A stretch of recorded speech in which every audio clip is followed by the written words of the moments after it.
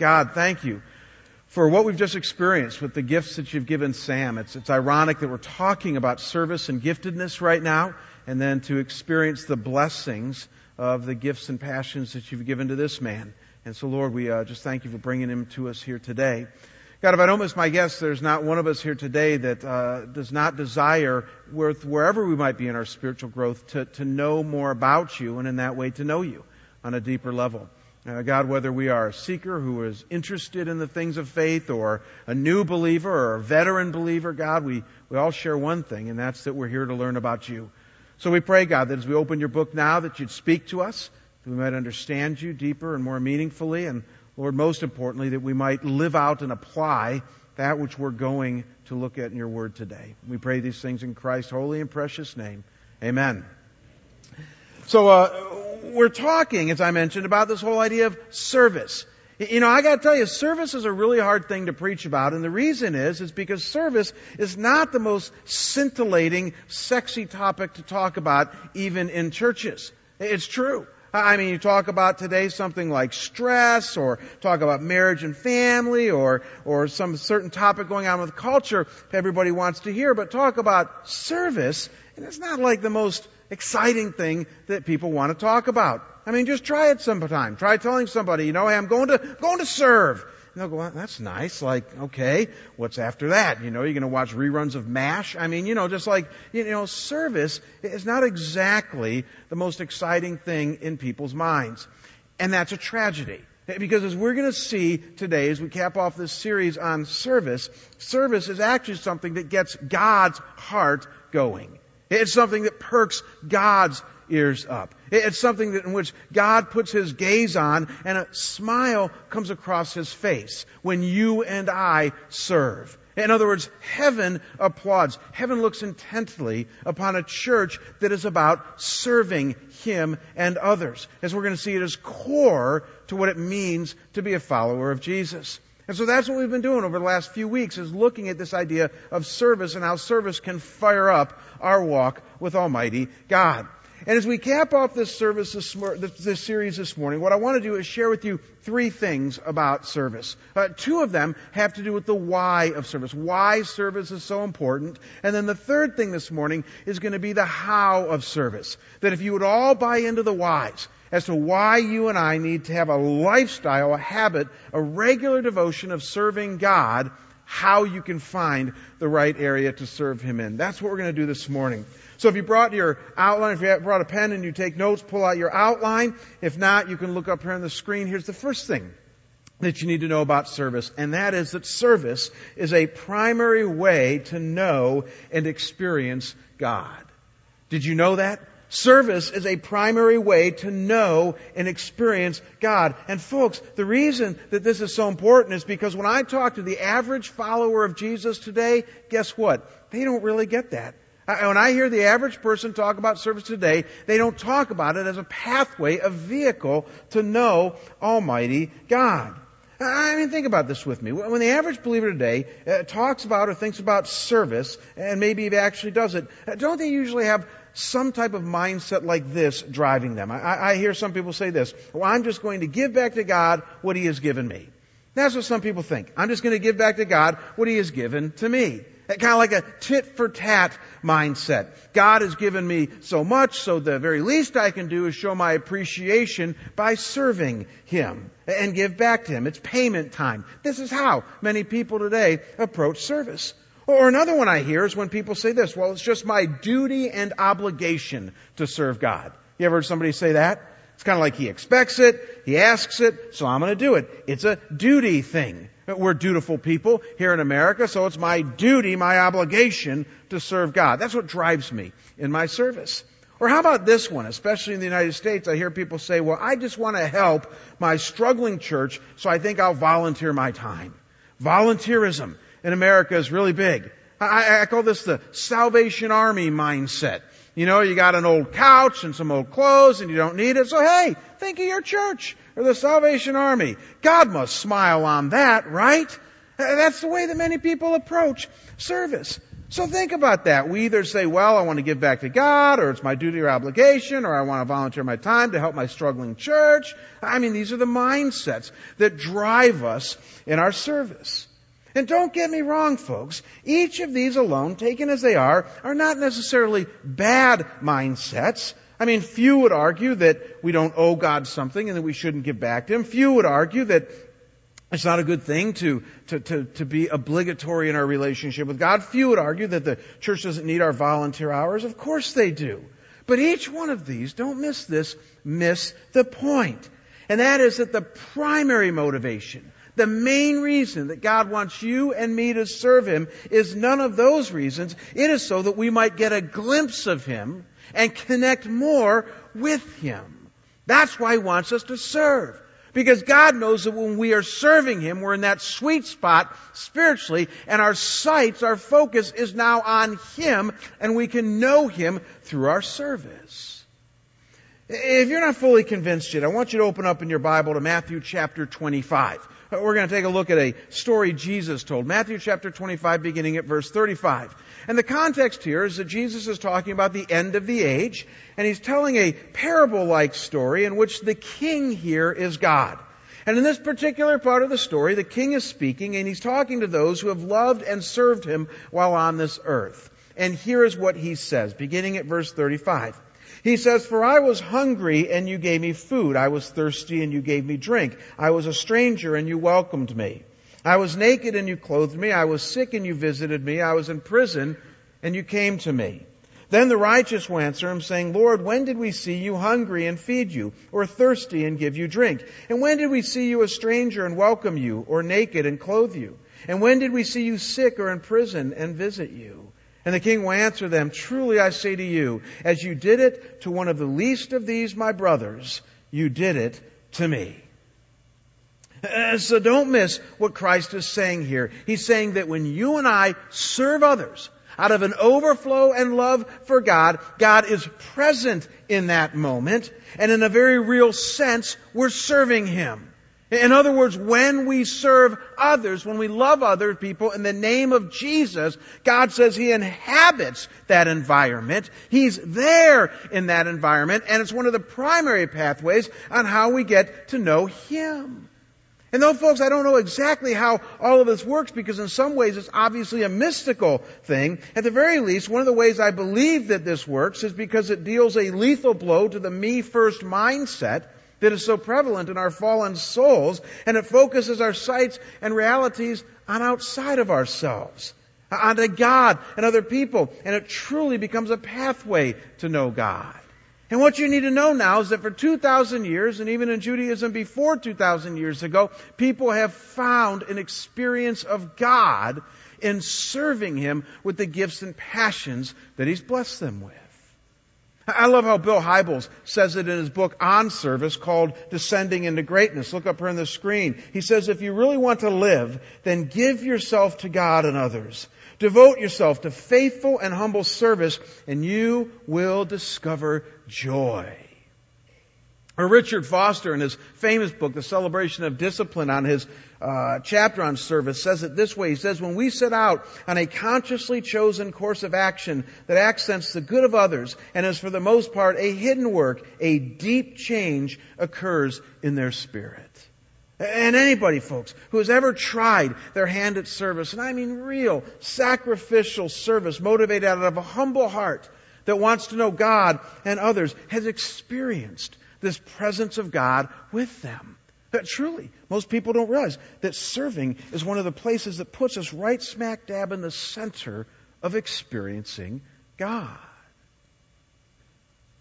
Let me see a hand raise here. How many of you know who Agnes Boyacu is? Anybody here know who Agnes Boyacu is?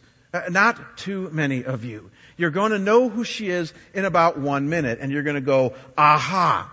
Because you see, Agnes was very much raised in a Scottsdale type of environment. She was raised about 100 years ago in an upper middle class home. And being raised in this upper middle class home, she got a very good education. She had a lot of things handed to her on a silver plate. And at the age of 18, she decided to become a school teacher. So she became a school teacher at a religious school, St. Mary's, and was teaching for the next 15 years young girls geography and catechism. And so for 15 years, she devoted her life to upper middle class girls, helping them become more educated. The only problem was that every day on the way to work, she had to pass by this slum-like area where all the poor people lived to get to this school. And so picture her for 15 years walking by this slum area to go minister to upper middle class kids. And finally, after 15 years, she had had enough. God clearly spoke to her heart that that's where she needed to be, not at this other school. So she went to the leaders of the school and said, I'd like to start a ministry to the poor in this slum. After a bit of prayer, they said, yes, we agree with that. This town was called Calcutta, and Agnes went on to become a minister in the slums of Calcutta, and a few years later changed her name to Mother Teresa. And everybody in this world knows who Mother Teresa is. And what's fascinating about Mother Teresa is that in the vast majority of the pictures that we see of her, she's smiling. Or she has a look of awe on her face. In other words, every picture you see of her, there's something going on in her soul that connotes life, that connotes knowing Jesus and being enamored with Him. I love that picture on your right there of that little baby, just like a grandmother. She's just in awe of God's creation. And one of the things that she did over and over again in her life, and I love this about her life, is that she always linked her service to Jesus. She always linked her service to the joy and experience of Jesus' presence that she got through serving. And it's very Matthew chapter 25. In fact, give me another click here, guys. Look at what she said at one point in her life. She said, and I quote, I see God in every human being. When I wash the leper's wounds, I feel I am nursing the Lord Himself. Is it not a beautiful experience? You see, she found something that many of us have yet to find yet, and some of you have found it, and it is a beautiful thing. And that is that when you serve, when you pour yourself in the name of Jesus into other people's with the passions and the gifts He has given to you, you find joy. You find peace, you find purpose, you find the presence of God in that type of environment. And that's exactly what Mother Teresa found. It's fascinating. Remember Eric Liddell in that movie Chariots of Fire? He said the same thing of his own life. Remember that when he made that famous statement that he feels God's pleasure when he runs. He was made to run. He was made to run fast. That's what God had him do. He eventually became a missionary too.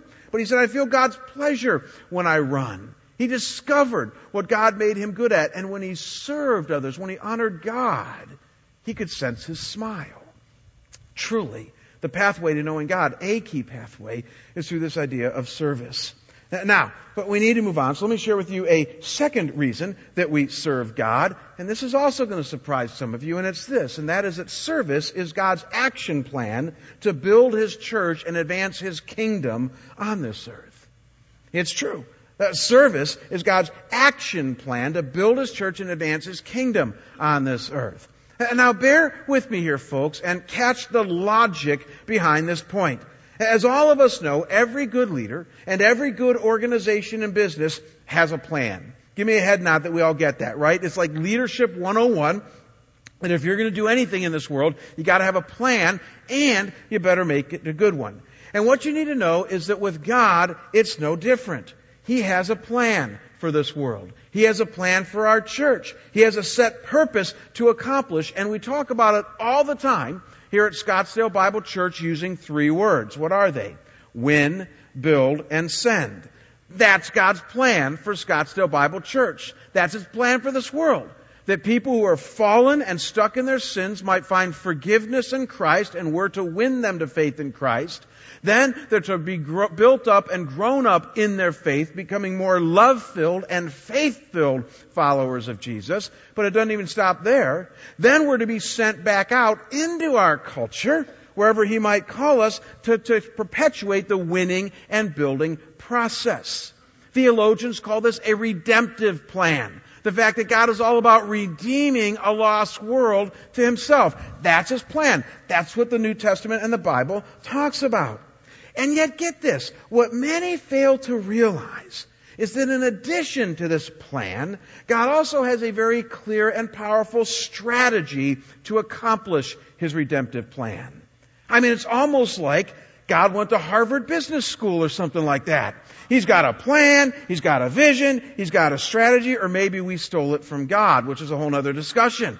So the reality is God has a plan, and now He has a strategy. I want to read for you His strategy. You're going to like this. It's found in the book of Ephesians chapter 4, verses 7, and then I'm going to read verses 10 through 12, then verse 16. You're going to like this. This is God's strategy for accomplishing His winning, building, sending plan. He says, "But grace has been given to each one of us according to the measure of Christ's gift. He who descended is the one who also ascended far above all the heavens that He might fill all things. And He gave some to be apostles, prophets, the evangelists, the shepherds, and the teachers," now get this, "to equip the saints for the work of the ministry, for building up the body of Christ, from whom the whole body, joined and held together by every joint with which it is equipped, when each part is working properly, makes the body grow so that it builds itself up in love." And it might sound complicated, but just catch what's going on here. God has a plan. His plan all surrounds the gospel, His message of love, compassion, forgiveness, and truth to a lost world. And yet this plan goes out through His church. We become His mouthpiece, as we've been learning about in this series. But don't miss that this plan also hinges on a church that is strong and built up. It says that there twice in verses 12 and then 16, that God's church must be strong, that God is all about building up and strengthening His church. Why? Because we're His hands and feet. We're the carriers of the gospel message to a lost world. And the church gets strong, here's the knockout punch, when individual members serve. That's what Ephesians 4 is telling us. That when we equip each other to serve, to use the gifts He has given us, this strengthens the body. When each part does its work. And the point is simply that even if just one part of the body of Christ does not do its part, then everything suffers. Just like a car that has maybe 3 tires rather than 4, or 7 pistons rather than 8, it's not going to go anywhere fast. And God says it's the same with the church. If one part is missing, if one part is not in play, if just one member is not using his or her gifts to make a dent in this world, then the whole thing suffers. God actually says that. Some of you are saying, "Jamie, you're just speaking in hyperbole. You're just trying to motivate 5,000 people to serve and telling me that if I'm the one not serving, then the whole thing's going to suffer." No, I'm not just doing that. God says that. But we don't have time to look at the passage today. We read part of it last week, but in 1 Corinthians chapter 12, if you read past verse 10, that whole chapter goes on to talk about this analogy of the body of Christ. Remember, we talked about that in the first week, the body of Christ. And it's interesting, in 1 Corinthians 12, it says that there are seemingly parts of the body that don't play a very important role. We all know that, right? But it says that these parts of the body of Christ, are actually, and here's the word the NIV uses, indispensable. That the parts of the body that we don't think are all that important. Some of you who think, well, if I got involved in service, what dent would it really make? The Bible says incredible difference. Why? Because in the hands of God, who is building and strengthening His church, we are all needed. And without all of us, there's a lack. Something's missing. That's what the Scriptures affirm. Every part doing its part, every part mattering when it comes to the kingdom of God. It's just that important. I remember back in 1998, I was pastoring in Detroit, and I had something kind of humorous happen to me. We at that time had obviously much younger kids. They were all little toddlers at that time. And Kim wanted to do something fun and educational. She wanted to breed our dog. Have any of you ever gotten that harebrained idea in your head to breed the dog? And at that time we had a purebred miniature schnauzer named Jacques. It was just a great little dog. And so Kim bought another miniature schnauzer, and we called her Annie. And we said, go at it, and to start to breed. And so Annie got pregnant, and Kim was going to deliver these things at home and all that, and make it an educational thing for the kids, and we're all excited. And we lived in a very, very small house. We were just starting out in the ministry, and 2 bedrooms upstairs, small ones, 2 downstairs. And Kim and I inhabited one of the upstairs bedrooms along with baby Paul back then, and then the girls had the 2 bedrooms downstairs. And I'll never forget one night at 3 a.m, I heard this blood-curdling scream. We all know what it was now, but at the time in my disorientation, all I could think of was my girls. I'm upstairs. I'd always maybe a little bit nervous. The girls are downstairs. So at 3 a.m, I jump out of bed. I hear this scream, and I bolt down the stairway. And when I get to the very last stairway, we had hardwood floors. I missed it with my left foot because it was dark, and I jammed my left foot into the hardwood floor. At that time, I didn't know it, but I broke my 5th metatarsal bone. That's the bone that leads up to your little toe. I hit it so hard that I snapped the bone right in half. Obviously, I fell on the ground there, and in my disorientation, I looked up, and there's Annie howling because she's about to give birth. She ended up only giving birth to one puppy. Jock was not quite the man we thought he was, but we had one puppy there. So anyways, I'm on the ground, broken foot, looking at the dog, and this is a true story. My wife comes to the top of the stairways, hearing this howling too, and going, "What's happening?" And I said, "I broke my foot." And then Annie starts to yell. She runs right by me to the dog. And for the next hour, nobody cares about Dad and his broken foot. It's just this dog. So I got up the next day, and I went to the doctor, and sure enough, it was a clean break, and they put a cast on it, and for the next 5-6 weeks, I was in a cast. Now here's my point. I never knew how important your 5th metatarsal was. Did you? I mean, I couldn't jog, I could barely walk, I couldn't drive very well, a car. I mean, a seemingly insignificant bone. Whoever thinks about that bone? I don't. But I couldn't do any of the normal things that I do. Kim called me an old man, but even after the cast came off and after 6 months I could jog again, every time the weather changed, remember Midwest weather up in Detroit? Every time the moisture couldn't, it would hurt for like 2 years. I was like, wow, a little bone. Playing such a big role. And you see, that's exactly God's picture of the church. He says, you know what, there are some parts that are going to be seemingly small, but those seemingly insignificant roles, don't kid yourself, are indispensable in what God wants to do in and through us, the church. And you never know how God will use you. You never know how He might empower your service. F.B. Meyer tells a great story in his classic little book, The Musts of the Christian Life. It's only 5 chapters long, and one of the chapters is called The Must of Service. And in this chapter, he tells the story of Stephen Gourlay, who was a Quaker missionary from Britain up in Canada in the early 1800s. And he tells the story that at one point, Gourlay heard God's still small voice tell him to go deep into the wilderness to where the lumberjacks were and preach the gospel. So he dusted off his best evangelistic sermon and he headed out deep into the Canadian wilderness. When he got to the place that the lumberjacks were supposed to be, it was empty and deserted. They had finished their work there and decided to move on. But he had no idea where they were to move on. So he was about ready to pack it up and leave when he thought to himself, I really sensed I heard God say to come out here and preach. And even though there's nobody here, I'm going to serve Him and I'm going to preach. So picture Gourlay there in the wilderness, preaching the gospel of Christ, this fiery sermon about Jesus, to nobody. Just out there in the open air.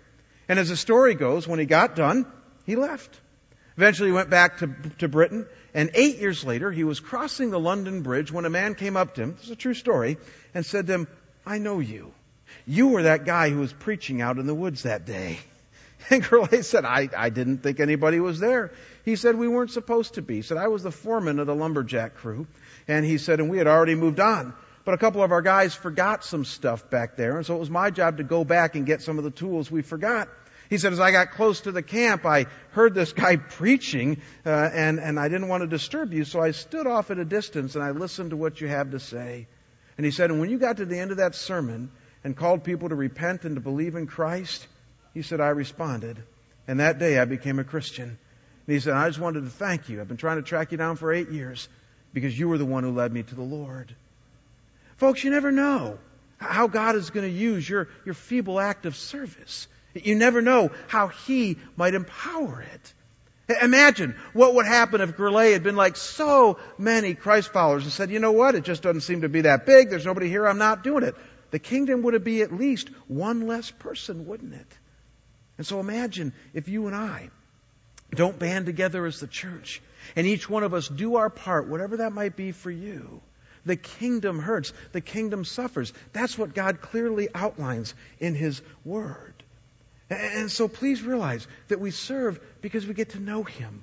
And we serve because we get to be a part of the greatest thing ever to hit planet Earth, the gospel of Christ.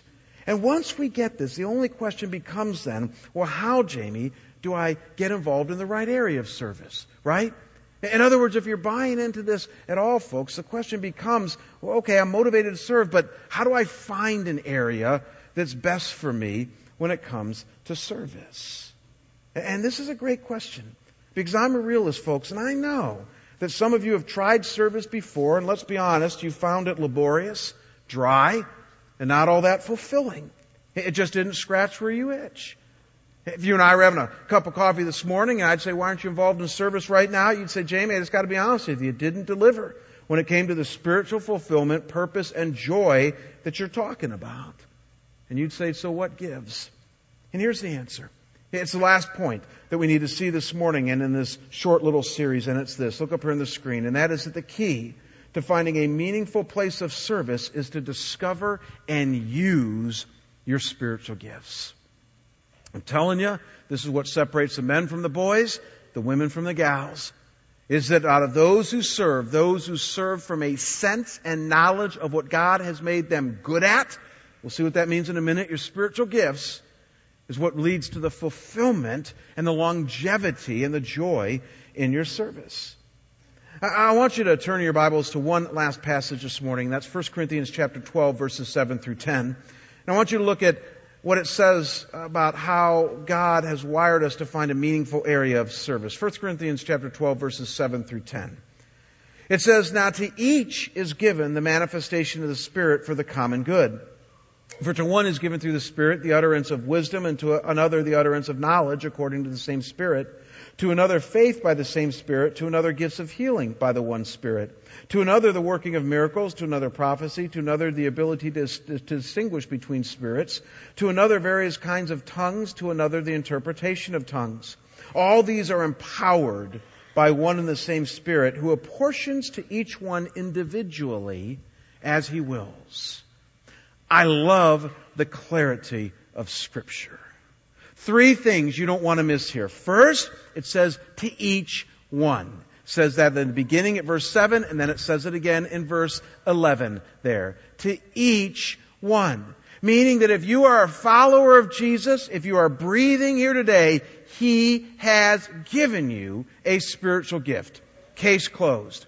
Second thing you're going to notice there is that to each one has been given this manifestation of the Spirit, which we know is a spiritual gift. What's a gift? It's simply an area of strength, an area that you excel in above the rest. It's what some theologians call a divine endowment. Simply an ability that God has given you by the Holy Spirit to serve Him. And then it lists some of them here. Wisdom, faith, prophecy, healing. And in other passages, which I'll share with you in a second here, or other places in the Bible, it lists even more gifts. At least 22 different spiritual gifts are listed in the New Testament alone. And some see some more in the Old Testament. We cover that in the seminar. And why is all of this done? That's the third thing you need to notice. Verse 7, so that the Spirit might work in and through us for the common good. We've seen this simply to build up the body and advance the kingdom on this earth. And the reason that this is so important, folks, is because if you ask the average follower of Jesus today, try this sometime, what his or her spiritual gifts are, you're going to get that infamous deer in the headlights look. I promise you. I do it all the time, not to put people on the spot. It's just that I'm interested in this stuff. I'll just say, what's your spiritual gift? And they just either don't answer it, or if they do answer it, they give me an answer like I did when I first got asked that question back in 1989, where I said, well, I like to read the Bible, and I like to pray, and I like to go to church, and, those aren't the right answers. Those are nice things to do, but those aren't spiritual gifts. You see, the average follower of Jesus today serves, but doesn't serve from an area of giftedness. And could that be the problem? I mentioned to you last week that this idea of understanding your gifts revolutionized the way that I have served God. That it was back in 1981 that I became a Christian, and that I didn't really discover what gifts God had given me until about 1989. And so for those 8 years in between, I did youth work which is exactly where they start young guys who have a passion for God. And so nobody asked me, do I have a passion for youth work, and am I gifted in the areas that they do? I just did it. And it was in 1989 that I got revolutionized when I understood where God had gifted me and the passions He'd given me. What I didn't mention is that Kim, my wife, who I married in 1988, had a very similar experience. You see, she became a Christian a few years before me when she was in junior high school. We were born in the same small hometown. And, but like a lot of people, she served God, but never from a sense of her giftedness. Our first marriage fight was over this idea of service. We got married in 1988. We moved to Chicago, and I was on staff with the youth organization and halfway through my graduate program, and she was a school teacher, and came youth night on Monday night, and I said, to her, very first week we're married, I said, it's youth night. I said, let's go out and serve the youth. And if you guys know my wife, she's a no-nonsense gal, and she said, I'm not going to go serve the youth. And I said, why not? She said, I don't have a passion to work with youth, neither do you, but that's another story, so why are you... She's like, why are you going to serve the youth? And I did. I said to her, well, don't you love the Lord? And she's like, of course, what's that have to do with it? She said, yes, I do, but I'm not doing that. And we got in a big fight over it, and I lost. And so, she's like, I love Jeff Allen. Jeff Allen once said when he got married, his dad said to him, he said, son, for the rest of your life, you have one of two choices. You can either be right or you can be happy. And, Jeff Allen said after 20 years, I'm a happy, happy man. But, I've learned some similar things. And, so we got through that thing. And then, as I mentioned, in 1989, a year later, we went through a gift discovery thing at our very first church that we served at. And I got to tell you, it revolutionized my wife's approach to service. Interesting. I mentioned last year I'm gifted in teaching and leadership. Kim has a totally different gift mix. She was gifted in discernment and in giving and in helps. Isn't that fascinating?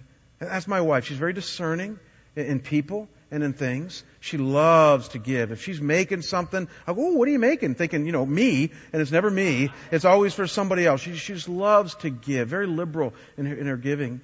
And then she loves to help. A gift of helps is somebody who walks into a room and in a very informal way, if there's something that needs to be done, that person is Johnny on the spot right there. My wife has 3 amazing gifts, and she pours her energy into those areas of giftedness. You see, when you discover where your gifts are, all of a sudden service goes from black and white to technicolor. It becomes meaningful, and that joy that we talk about kicks in. And so the real question I want to leave you with here this morning, we've got just a few minutes left, is how has God wired you up? What kind of gifts has He given you? What areas do you excel in that He wants you to serve in?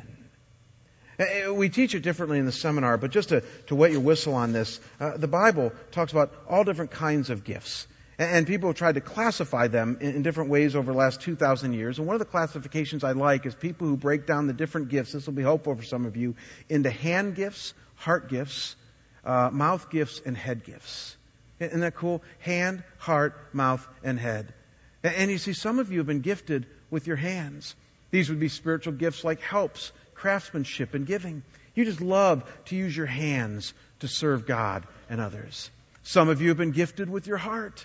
These are gifts like hospitality, shepherding, mercy giving. You just love to pour your heart into other people. God empowers that and uses that. Some of you have been gifted like me with your mouth. In other words, you're the encouragers, the teachers, the creative communication, the singers, the evangelism people, the leadership people. God uses you when you open your mouth. Some of you have been gifted with your head. You're the administrators, the knowledge, the wisdom people, the discerners among us. Do you see how it all fits together? I love the great illustration somebody gave a few years back that is so simple but so profound. They said, you can tell somebody's giftedness by the way they respond to a slight emergency. So you're sitting in a room and all of a sudden somebody spills, say, a cup of coffee. And you can see by the people around them, what kind of gift they have. Because if you spill a cup of coffee, the hands people are going to do what? Let me help you. Somebody grab me a towel. They help. What do the mouth people do? They're kind of the encouragers and the teachers. They go, hey, you spilled a cup of coffee there. If you hadn't put the cup right on the edge there and tipped off, let me teach you how to, mouth people do that, don't they? We know people like that, And then what do the heart people do? Oh, a cup of coffee spilled. Bless your heart. I'm so sorry. And the mercy's just flowing out of them.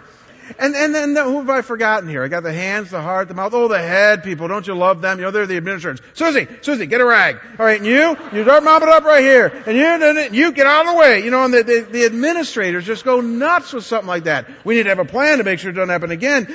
It's just amazing how God has wired up people just to help with a cup of coffee. Now, broaden that to the whole rest of the church. Amen?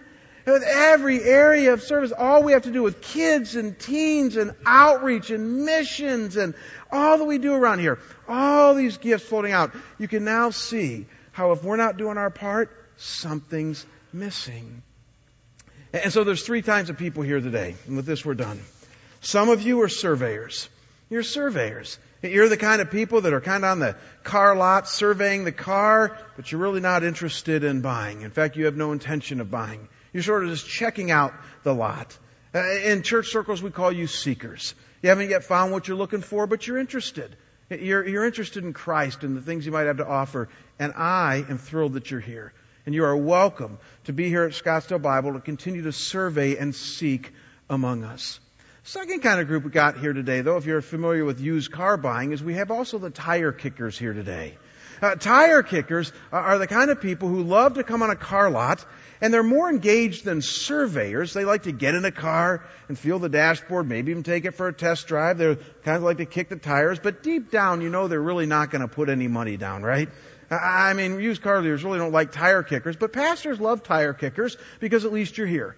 And at least you're checking things out, and you're here every Sunday, and you're listening to a sermon, and you're singing some songs, and that's great. But my goal is to get you to buy. Volkswagen has that great marketing thing called Drivers Wanted. Remember those commercials? Drivers Wanted.